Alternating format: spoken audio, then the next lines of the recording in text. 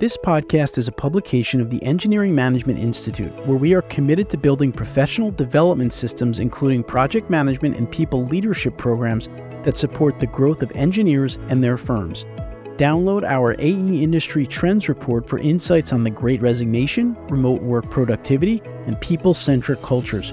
To get your copy, visit engineeringmanagementinstitute.org.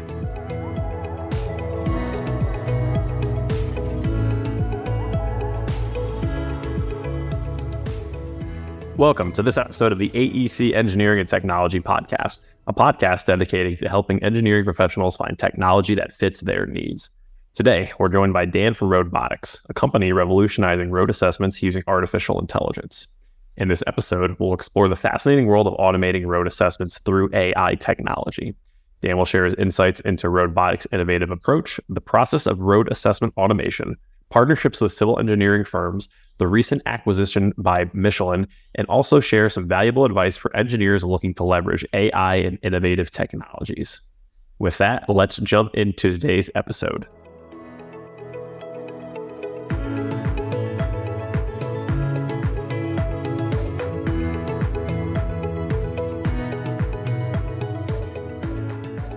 Dan, welcome to the show. Thank you for joining us today. Thanks, Nick. Great to be here. Dan, do you want to tell the audience a little bit more about yourself and what you do on a daily basis? So Dan Percaro, I'll start at the beginning quickly. I'm originally from Clinton, New Jersey. I've lived in New York, Pennsylvania, Ohio, Michigan, Virginia, and now Greenville, South Carolina, where Michelin's North America headquarters are located. I lead the North American sales teams for Michelin Mobility Intelligence, and that's across two offers: Better Roads, which is led by Roadbotics, which we'll be talking about today, and then Safer Roads, which is a suite of data and insights products designed to help DOTs and planners identify risky hotspots based on driving behavior. So my sales journey started at a garage sale in Edison, New Jersey when I was 11. From there, I became one of those pesky university fundraisers. So if you're a Syracuse alum and I've called you, my apologies. I've also had a few side gigs, as we call them now, and so I've been a consultant for General Motors on the Camaro development team.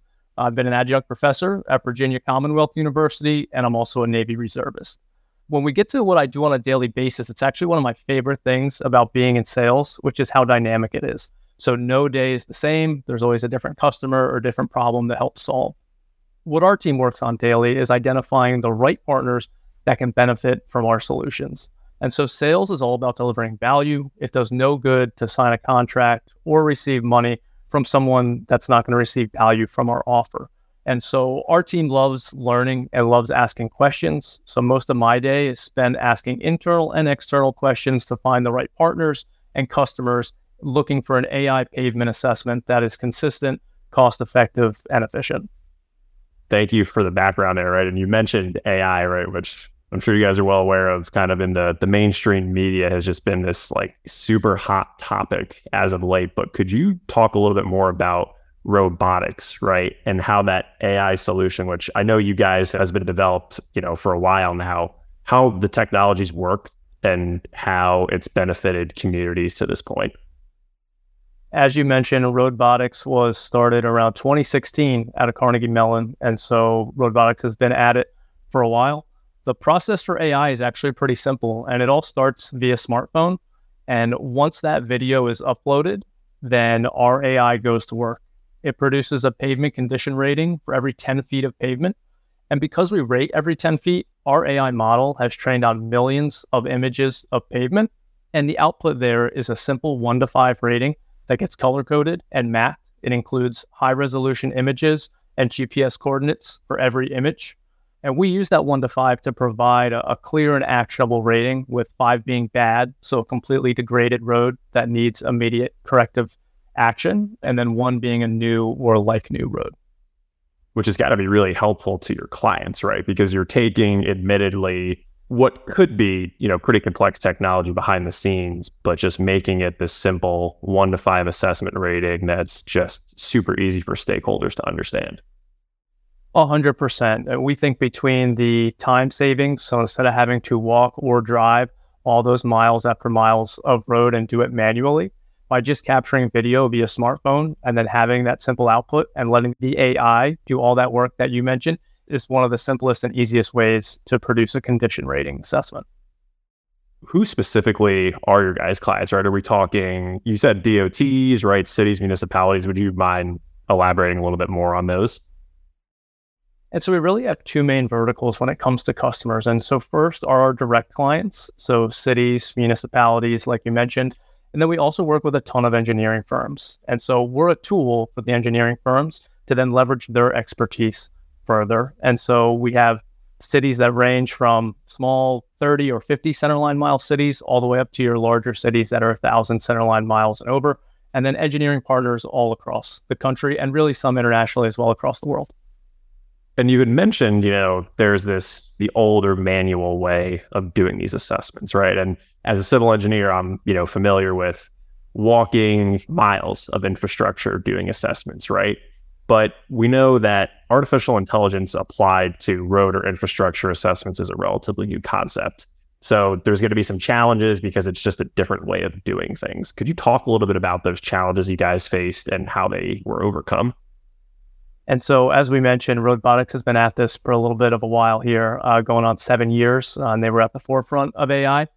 And I think when you look back at, to your point on the civil engineering and pavement assessments in general, really most people are using information and standards from over 50 years ago with ASTM D6433. And so this was really one of the major challenges that the company faced early on, is that there'd been no innovation. Those standards from 50 years ago certainly didn't account for all the technologies and options that we have now, whether that's computer vision, AI, et cetera. And so AI, as we know, takes a lot of training before it's accurate and beneficial. And so it took thousands of hours, and as I alluded to before, millions of photos to teach the AI what to look for, the pavement distresses to look for, and how to evaluate them. One of the biggest benefits through that process was getting feedback from civil engineers like yourself and civil engineering firms all along the way. And so when we link up, we kind of take sales out of it because we're not, that helpful with that, but we link up civil engineers with our data scientists and AI gurus. And after 7 years of development, the capabilities are tremendous. And one benefit of AI is that it continues to learn and improve. One theme of this show, Dan, really is just the democratization of technology to help engineers be more efficient, right? And again, speaking from experience, right? Sometimes the miles of just walking infrastructure aren't completely necessary. Now, it's not that, technology is cutting the engineers out of the picture. It's just allowing them to be more efficient and do what they're best at, in my opinion. But could you talk more about the forging of those partnerships with civil engineering firms?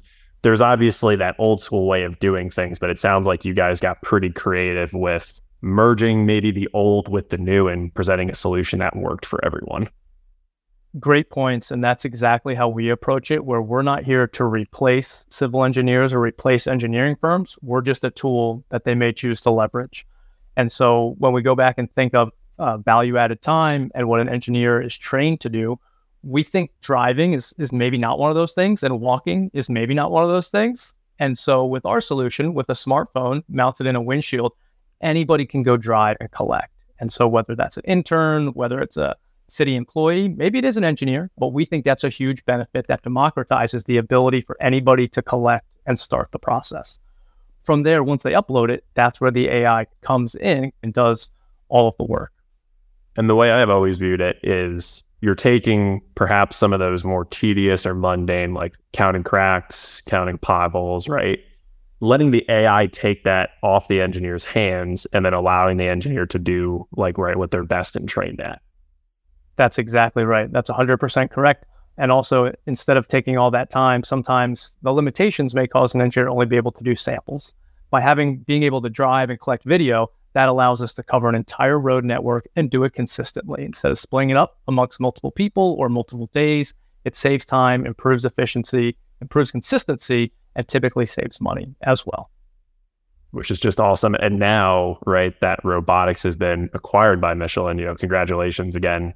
What does that mean specifically for robotics, right? Because now you're taking what, like you said, this startup 6-7 years ago started at a research institution and combining it with a larger company that I'm sure has some pretty big plans for what robotics is today, right? Absolutely. It's super exciting for all of us. And so really what it means is maintaining the core of robotics and that innovation and those solutions, but ensuring stability and investment for the future. And so Michelin has been around for over 130 years. We plan to have another 130. And every event we go to, it's exciting to see all the new concepts. We also realize that a lot of these new concepts will not make it all the way through to maybe the same show next year. And so by having that stability, it really allows us the ability to go out and work with customers, work with engineering firms, and continue to invest and improve our products. One of the drawbacks you'll hear say about like construction technology and new firms, right, especially as you get to engineering leadership, is, hey, like, this company has been around for very long, right? What happens to our data? Which is, right, that's a different discussion, but I really do love that point that there's stability and that trusted partner over time that allows your clients to have that peace of mind that you guys aren't going anywhere. Absolutely. And it's also very clear within the organization that being attached to Michelin is also a responsibility.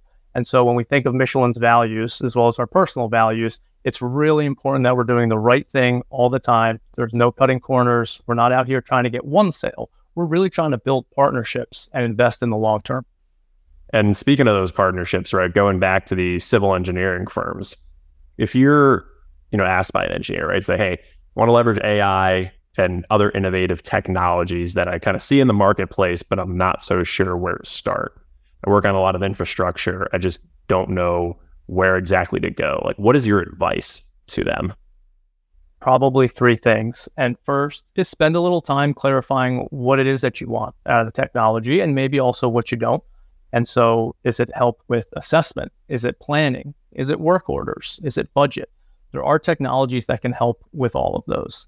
And so I think it's important to think about and understand what are your core competencies and then what would be more effective to outsource, much like what we talked about before with utilizing an engineer's time versus driving or walking around. And so we think counting distresses and rating pavement can be automated so engineers can focus on the planning to maintain and fix roads. Number two, I would say look for case studies and examples. And so it can be very exciting to be first with a new technology, but it can also bring on a lot of risk, both in time and money. And I think we know none of us have extra time to burn learning and integrating something new if it's not going to deliver a benefit. And then probably lastly, I think about kind of the analogy of considering the jockey and the horse. And so a horse that's fast or looks good is only half of the equation. And so consider the person, or in the case of AI, probably the organization that's behind that horse. Your first point is just clarify what you're looking for, because so many times, and I could be guilty of it myself sometimes, is just getting distracted by that new shiny object, but you just have to know what exactly you're looking for. And then there's a whole nother piece to new and emerging technologies, or the horse, but the jockey, or in this case, right, the engineers using the technology need to know how to use it. And there's obviously a time investment involved with that, right? So it's just understanding what your options are and making an effective plan for implementation, which we talk about a lot on this show, just because getting the software is half the battle, but then getting your people to use it effectively is a bit of a different task that still needs to be completed. Absolutely. We try to keep it as simple as possible to increase that adoption. And so we think by just starting with a shape or GeoJSON file and then turning that into a route that anybody follows today through Google Maps is as easy as it can get to then drive around and collect, upload that to us, and then within 30 days have a simple color-coded map to show where you may have pavement distresses that need to be planned for. And again, which is awesome, because you're already linking a familiar concept, right? Just navigation through a mapping app, adding in kind of your piece of the pie here, and just making it super simple for end users to use. Correct. Absolutely. As we wrap up today, Dan, what's the best way to stay informed with, everything robotics, right? Progress, software updates, new features, right? If the audience wants to learn more, where should they go?